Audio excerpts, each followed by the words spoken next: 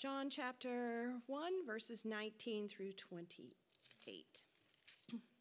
Now this was John's testimony when the Jewish leaders in Jerusalem sent priests and Levites to ask him who he was.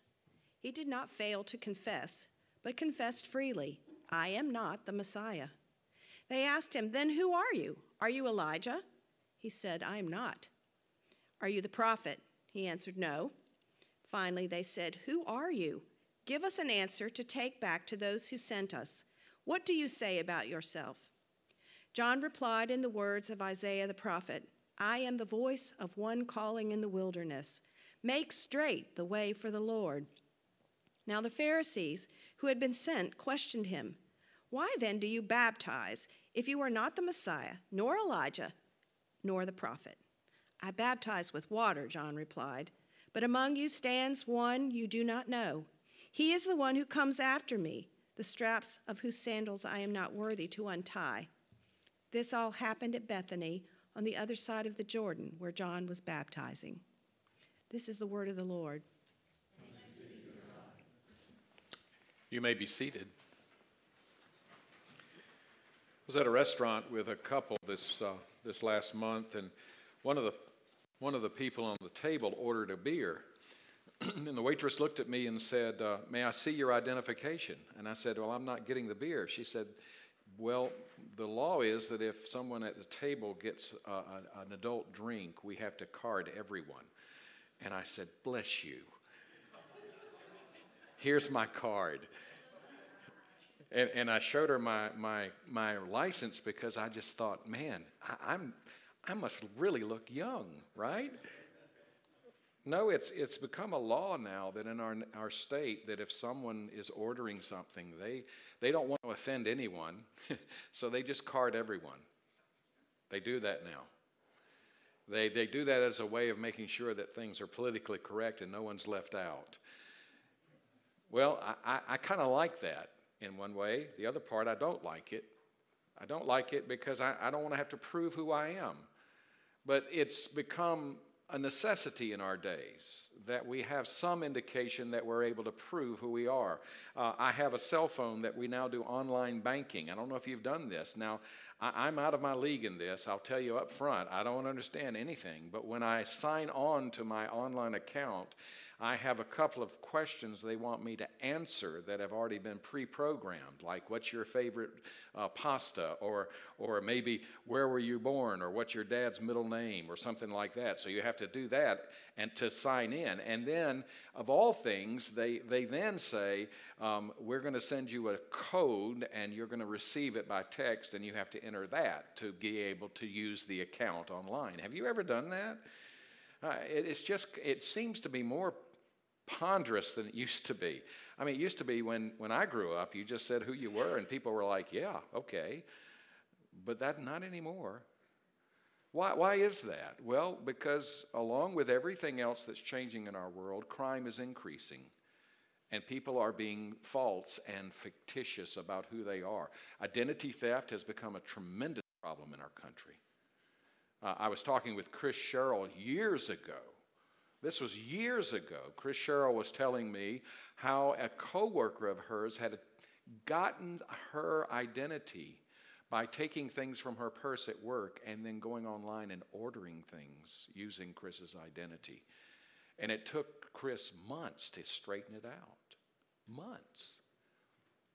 Well, when you and I begin to think about our faith in this culture we're living in, you may come up against a problem where people ask you, well, why do you believe in Jesus? What proof do you have that he is someone who deserves our worship?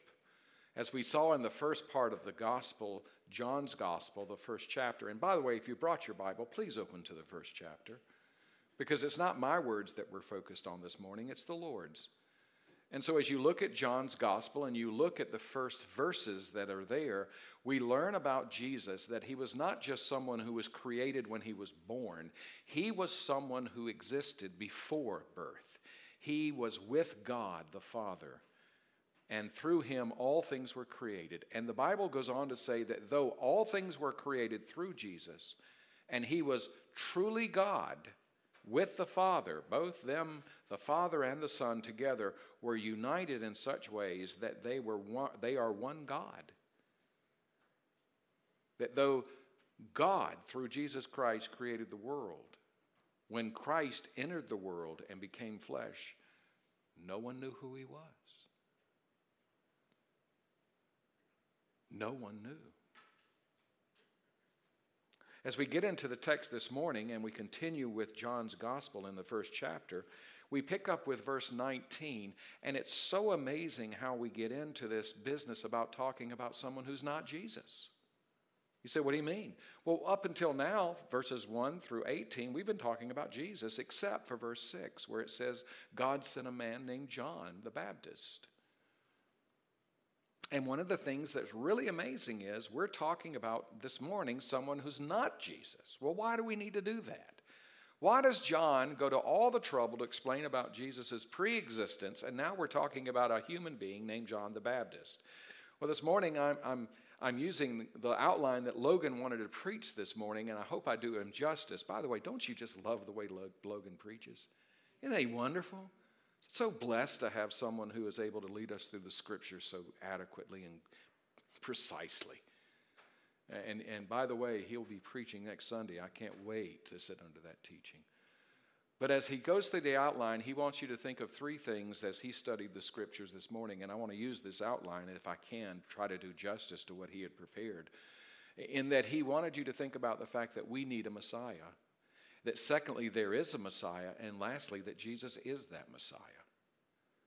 That we need a Messiah, that there is a Messiah, and that Jesus is that Messiah. Well, what are we talking about here? Well, please notice when we deal with the fact that we need a Messiah because the Bible says that we have been lost from God in our sins, that we're separated from God in Christ. And the question is, how then do we know that Jesus is enough to get to God? How do we know that what Christ did on the cross is enough? What about Muhammad? What about being Jewish? I hear oftentimes of people who come into faith in Jesus Christ and then they become Jewish because they lack understanding something about the Christian faith. Isn't there more than one way to God? And the answer from John's Gospel is no. Because God the Father and God the Word, who was with God in the beginning, became flesh, and through him have revealed to us who God is. And so when you think of Jesus as God's expression of himself in flesh, Jesus is that full revelation. And therefore, if you look to anyone else, John says, you are going down a road that doesn't explain who God is. It hides from us who God is. Now that's drastic. I remember going to a seminar at a Presbyterian seminary where the question was being asked by the professor who was teaching this class for pastors, is Christ the only way? And the whole premise of the class was to create doubt that maybe there are other ways to God than through Jesus Christ. This is in a Presbyterian seminary. And I thought, haven't they read the first chapter of John's Gospel?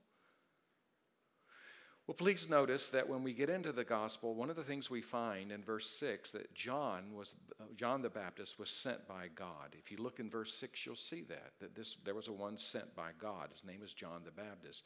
It says in verse 15 that he said, John the Baptist, he said that the one who would come was greater than him, because though John came first, the one who was coming after him was living before him. In other words, John again points to the fact this Jesus, who before he was born, was God eternally with the Father. And therefore, because of that, this Jesus is someone you should consider very carefully if you are not a Christian.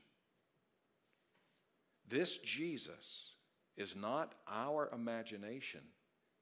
This Jesus is not a person we have thought up or devised as a way of being a way to God. This Jesus is the one true God. And so because of that, the reason John came And the reason Christ came is because we need a Savior. We need a Messiah. It's amazing when you think of this, because if you look in verse 20 and look at it very carefully, it says, he did not fail to confess, but freely confessed, I am not the Christ, the Messiah. Christ and Messiah are the two ways of expressing the same meaning of one who is anointed by God for a special task. He goes on to say, and pointedly enough, that he is the Messiah. John the Baptist says he is not the Messiah because he needed to make sure that was clear, because the Pharisees were asking questions. They were coming, these religious leaders, in verse 20, it was the priests and the Levites, those who attended the temple of God, who led the people in worship. They were coming to John the Baptist and saying, well, are you the Messiah we anticipate? Are you the anointed one God promised from the Old Testament? Are you it? Or maybe you're Elijah, because in the Old Testament, in Malachi 4, chapter 4, verse 5, God said he would send Elijah who would announce the coming of the Messiah. And he says, John the Baptist, are you that guy? Are you Elijah? But even more, they didn't know who he was either. They didn't know who John was. They didn't have a way to card him. And so they said, could you possibly be the prophet that Moses spoke about in Deuteronomy chapter 18? Could you be that prophet that God promised us, who would come and reveal God to us? Well, in all of those circumstances, whether it was the Messiah, or whether it was Elijah the prophet, or whether it was Moses, in every one of those circumstances, John confesses this. He says, no, I'm not either. I'm not any of those. Now, immediately, if you know the Bible, you'll immediately recognize that John has said, I am not Elijah. But then if you go, interestingly enough, if you go to Matthew chapter 11, and you look in this passage, you'll find out that Jesus says, if you are able to hear this, John the Baptist was indeed, verse 14 of chapter 11, and if you are willing to accept it, John the Baptist is Elijah who was to come. He who has ears to hear, let him hear. People who are looking for reasons not to believe the Scriptures would immediately say, see, there it is. The Bible cannot be trusted. Because John the Baptist has just said, I am not Elijah. And in Matthew chapter 11, Jesus says that John the Baptist was Elijah. There seems to be a conflict there, doesn't it? Until you turn to Luke chapter 1, and you look in Luke chapter 1, and you find out that there, when Zechariah, John the Baptist's father, finally speaks, he says that this child who would become John the Baptist, that is not even born yet, will have the spirit of Elijah and the power of the prophet. Do you hear it? So when John the Baptist says, I'm not Elijah, what he's saying is, I'm not the reincarnation of Elijah. I'm not the reincarnation of that prophet. John the Baptist was Elijah's spirit. He was in the power of that prophet coming and preparing the way of the Lord. You see, what John was really emphasizing is that there really is a Messiah. He's not it. Neither are you, by the way. Did you know that? You say, what do you mean I'm not it? Well, if you don't believe in Jesus, then you believe you're going to save yourself. You're your own Messiah. Some of you are that way in your family right now, and you're killing your family. You're trying to solve everyone's problems because you can fix their problems. You're going into everyone else's business, and you're imposing yourself in such ways because you love them. You desire to help them, but we are killing them. Why? Because you're not letting Christ be the Messiah. You're trying to be the Messiah for them. That's the human tendency. The most amazing part of this is where you find in this passage where John, now the Baptist, reveals that he is not the Christ. Then you begin to say, well, who are you? Who are you that we would believe what you have to say? We're not even talking about Jesus anymore. We're talking about the fact that now a man has come who is pointing to Jesus. How do we know who he is? And in verse 21, you find that very thing happening when John is confronted. Look very carefully. When those Levites came to him, then they asked, well, then who are you? Are you not Elijah? He says, I'm not. Are you not a prophet? No. Finally, they said, verse 22, who are you? Give us an answer to take back to those who sent us. What do you say about yourself? And John the Baptist replied in the words of Isaiah the prophet, I am the voice of the one calling in the desert, make straight the way of the path of the Lord. Isn't that beautiful? What is he doing? He's calling back to those words that God gave through the prophet Isaiah. He is identifying himself by identifying the very word of God that would foretell his coming, meaning that his witness to who he is God. And what he is speaking is God's word. And those who hear God's word and know it to be true and receive it understand that they need to prepare, because there is one coming who is finally going to be the fulfillment that God promised. When John the Baptist says, I am none of these, he is not saying I am not nothing, to use a double negative. He's not saying I'm not anybody. He is saying, I am one who's come to tell others this Jesus is who we've been waiting on. Do you know that's your role now today? Because that same word, as we discovered last week, that John came to testify, to give witness, is now the calling of those who believe in Christ, that we are to give witness to a world that is darkened with sin, that Jesus is the way to find forgiveness and be reconciled to God. Now, I want you to think about that, because what we've just gone through in the last 2 years is COVID. And in that whole business of COVID, our government has done everything it can to inoculate us, to tell us that if we have this shot, that somehow we'll be saved from dying. And we still see people dying. And when you and I deal with people in our culture today, no one, in fact, we have people who are not even in church for 2 years because they're so afraid of dying. And rightly so. Because it is a disease that no one seems to be able to understand. But here's the question. If they did die, if you did die today, do you know you're going to heaven, or is that something you're still working on? You see how that opens a whole door for us to talk to people about Jesus? You run up against someone and says, man, how do you go around being so confident? You can say, because I know the one who came to save me. I know the one who I belong to. And whether I live or die, I have no fear of facing God after death.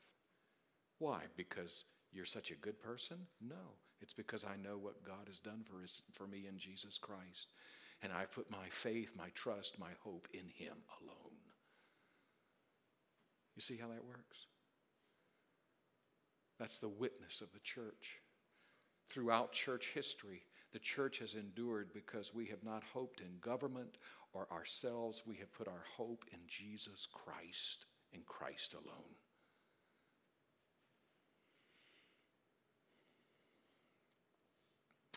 Most amazing thing, if you turn to Matthew chapter 11, you'll read there some powerful words that Jesus gives. They are words that really speak about, more than anything else, his understanding concerning himself. He says concerning John the Baptist in chapter 11, verse 11, I tell you the truth that among those born of women there has not risen anyone greater than John the Baptist. Yet he who is the least in the kingdom of heaven is greater than he. What is Jesus saying? Well, he's pointing to the fact that John was the end of the Old Testament era. He is the last prophet that will ever be sent. Because we now have received the Son, Jesus, and he speaks and reveals God for us. We don't need another prophet. We don't need Muhammad. We don't need Krishna. We don't need Harry Carey. We don't need anyone. You say, well, what's that so important? Well, think about it this way. When my mother went through a difficult day in her life, when her husband said, I no longer love you, she felt abandoned in every way. She was looking for hope, and the people who surrounded her were people in the Christian Science religion. They don't believe in Jesus like you and I do. And they surrounded her in such measure that they helped her through that period so that she fell into idolatry. And it shaped her entire life so that she was not walking with Christ.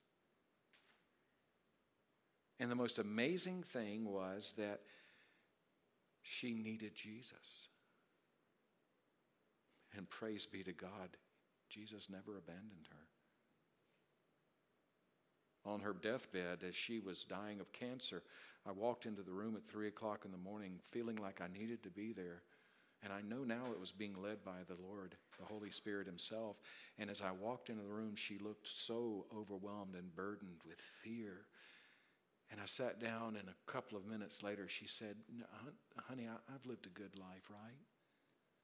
And I looked at her and I said, no, Mom, that's not it. And it was suddenly like a light entered the room. Her awareness came awakened. She was like, oh, that's right. It's Jesus. And peace came into her body, literally. Peace. And so John the Baptist, as Jesus teaches us in Matthew 11, is the last prophet of the Old Testament. He closes out the Old Testament era, which predicted the coming of Jesus. But John the Baptist is also the first one who is witness to the new kingdom, the new era of God's mercy, the fulfillment of what God has promised. Isn't that beautiful? Isn't that glorious? You see, there really is a Messiah.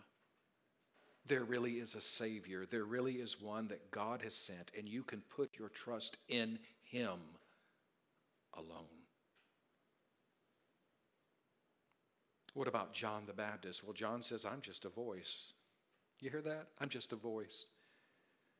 I'm a voice. What does a voice do? It speaks and points us in a direction, doesn't it? John is so humble here. He realizes that he is not the main subject.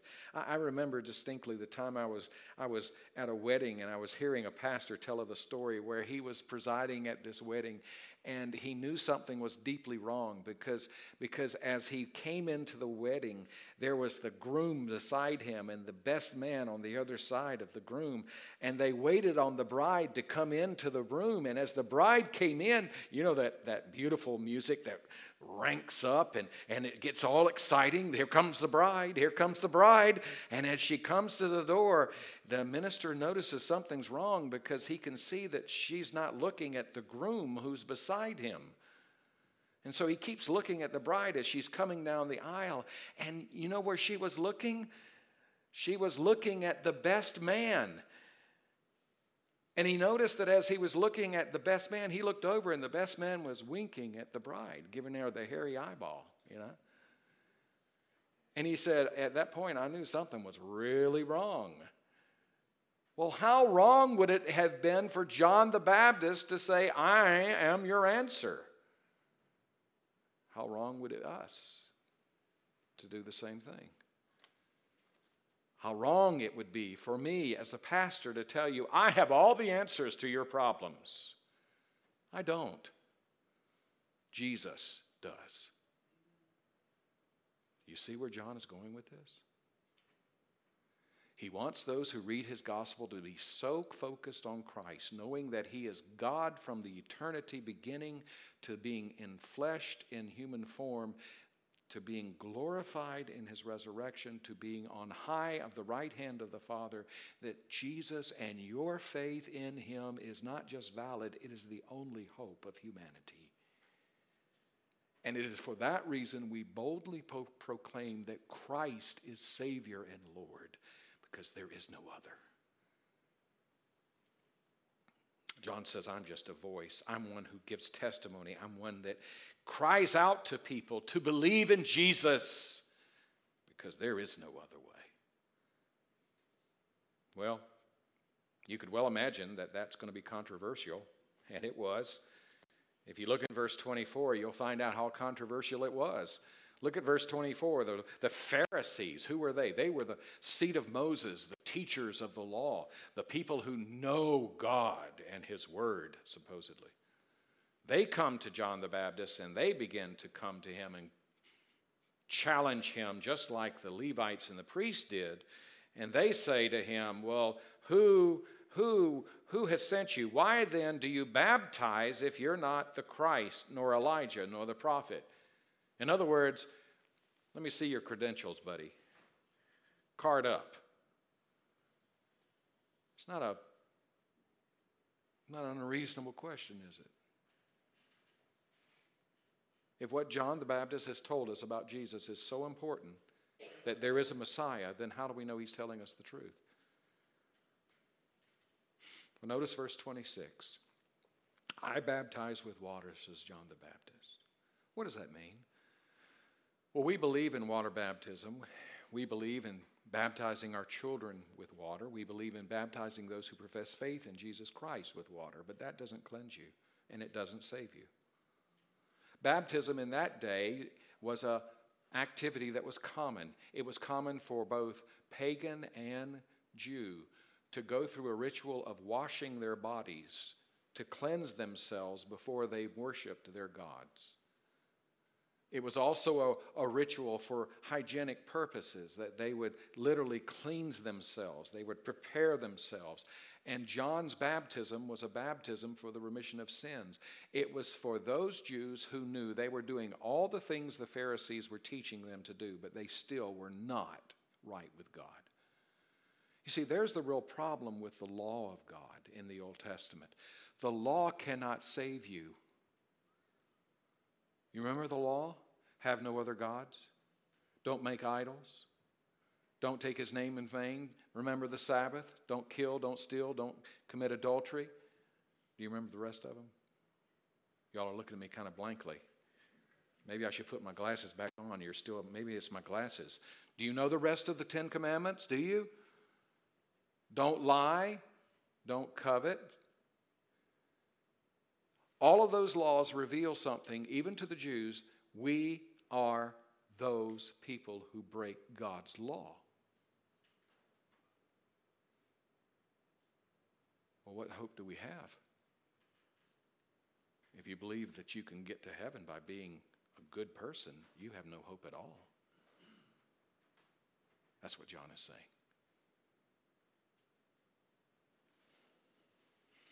In the passage back in the beginning of the gospel, he says that God has given us grace upon grace. What does he mean? The grace of the Old Testament was that the law was given to show us our sins.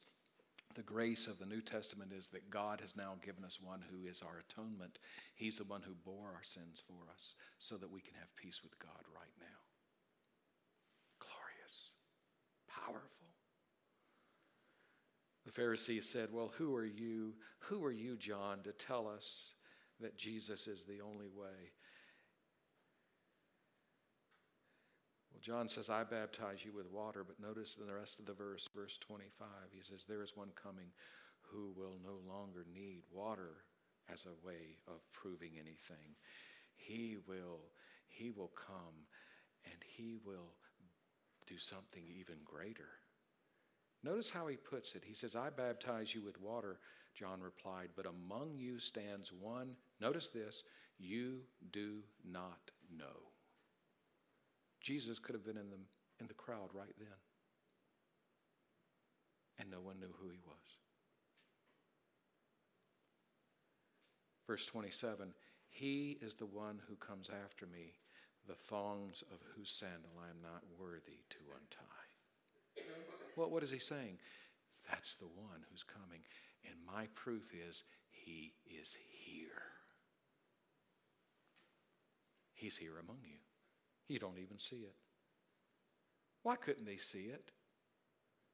Why couldn't they see what is obvious, and that is that Jesus is the Messiah? I got behind a little bit on this. I'm not sure why it's not advancing. Anybody help me with that? Why is Jesus the Messiah? Well, notice that in chapter 13, John records for us that Jesus knew that the Father had put all things under his power and that he had come from God and was returning to God. So he got up from the meal, took off his outer clothing, wrapped it around a towel around his waist, and after that he poured water into a basin and began to wash the disciples' feet and drying them with a towel that he had wrapped around them. Why was he doing that? Because he was setting a new day where those who would believe in him would no longer pursue God by trying to do righteous things, but become servants of the one who was to come. Why didn't they see it? I mean, if you would have been there, would you have seen Jesus? By the way, he has been in this room with us all morning. Do you sense his presence?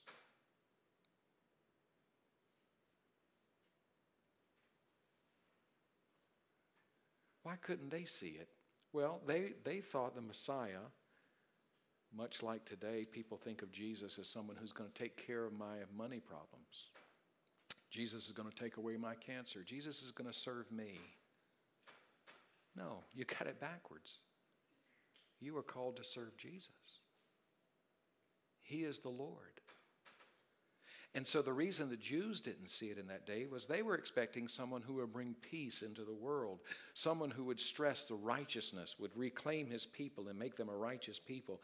They were looking for a military leader who would throw off the Roman oppression they were going through. They were looking for some prominent person who would restore the Jewish nation to prominence in the world. They were looking for some visitation of God where a human prince descended from David would ascend to the throne and then gather all the Jews together and they would be a people again. But that's not why Jesus came. John tells us. Why did he come? He came to reveal God the Father and to redeem the lost. To those who call upon his name, John says he gives the right to become children of God. Isn't that beautiful? Well, what does that mean for you this morning? Well, here it is, closing. Y'all ready? If you need to shift in your seat, I know they're uncomfortable. If you need to shift, go right ahead. Here's what it means for you. If you understand what John is saying concerning Jesus being the one qualified to be your Messiah, your Savior, that means that Jesus has all authority in your life right now. A one who was anointed in the Old Testament was always one, especially who was a king. He took a kingly role. And so for us as Christians, for those who profess the name of Jesus, for those who call upon his name, what that means is we now say, Jesus is my Lord, my King, and my God, and I will do nothing apart from what he has said. You hear that? The second thing is it enables us to have a relationship with God through the power of the Holy Spirit. The Holy Spirit was one that came in the Old Testament and temporarily resided upon whoever God was using for the purpose of fulfilling that promise of God. But now God in Jesus Christ has given the Holy Spirit to all those who believe in him so that they are sealed with the Holy Spirit. So that now God is within us, leading us, enabling us to love Christ. And then thirdly, this truth reveals that Jesus is the fulfillment of all that God had promised in the Old Testament. Now get this, the Jews are still waiting for this one person. You have come to know him.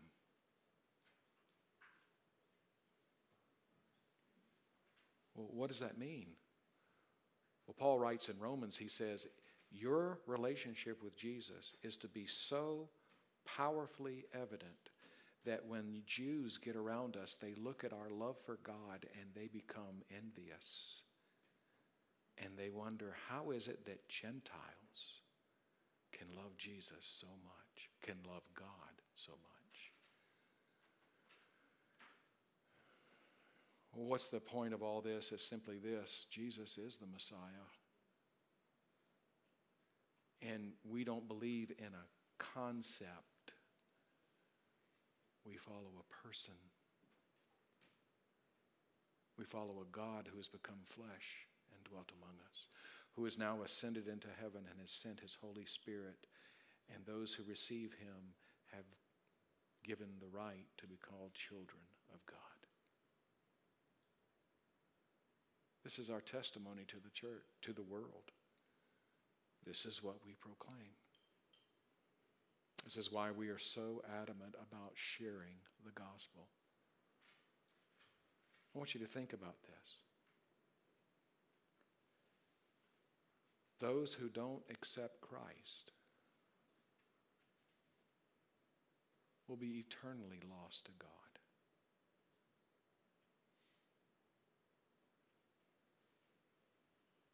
Eternally? Forever. Well, then how can they be saved? Through your testimony of what Jesus has done for you. People don't care about how good you are. Did you know that? They don't care about how much money you have. But when you talk about how you were an adulterer or a fornicator or an idolater or a liar, and you begin to tell people how you know you did some really bad stuff in your life, and that when you heard that God would forgive you if you would repent and believe in Christ, he did. That will bring people to Jesus. Would you pray with me? Our Father and our God, as we come before you this morning and we begin to think about this Jesus, our prayer is that you would not allow the words of John's gospel to bypass our thoughts and our meditations, that we would settle our hearts upon this first chapter, because it is the theme of the rest of the book of John. It is the guide to which we are to see Christ in all his glory. It is the introduction to the one whom we have come to believe in. It is the revelation that you have given the church by which we might correctly and clearly identify for all those who are lost and hungry to know the living God, the way in which they can have access to the Father. It is through the Lord Jesus Christ. And so, Father, give us boldness in these days to be unashamed of Jesus. And where we sin, help us to turn and confess and refuse to continue living in those ways. And do so by turning to him, Jesus, the Christ, the one who saves us and is at work in us to make us more like him, both now and forever, to the glory of God the Father and the Son and the Holy Spirit. And the people of God said together,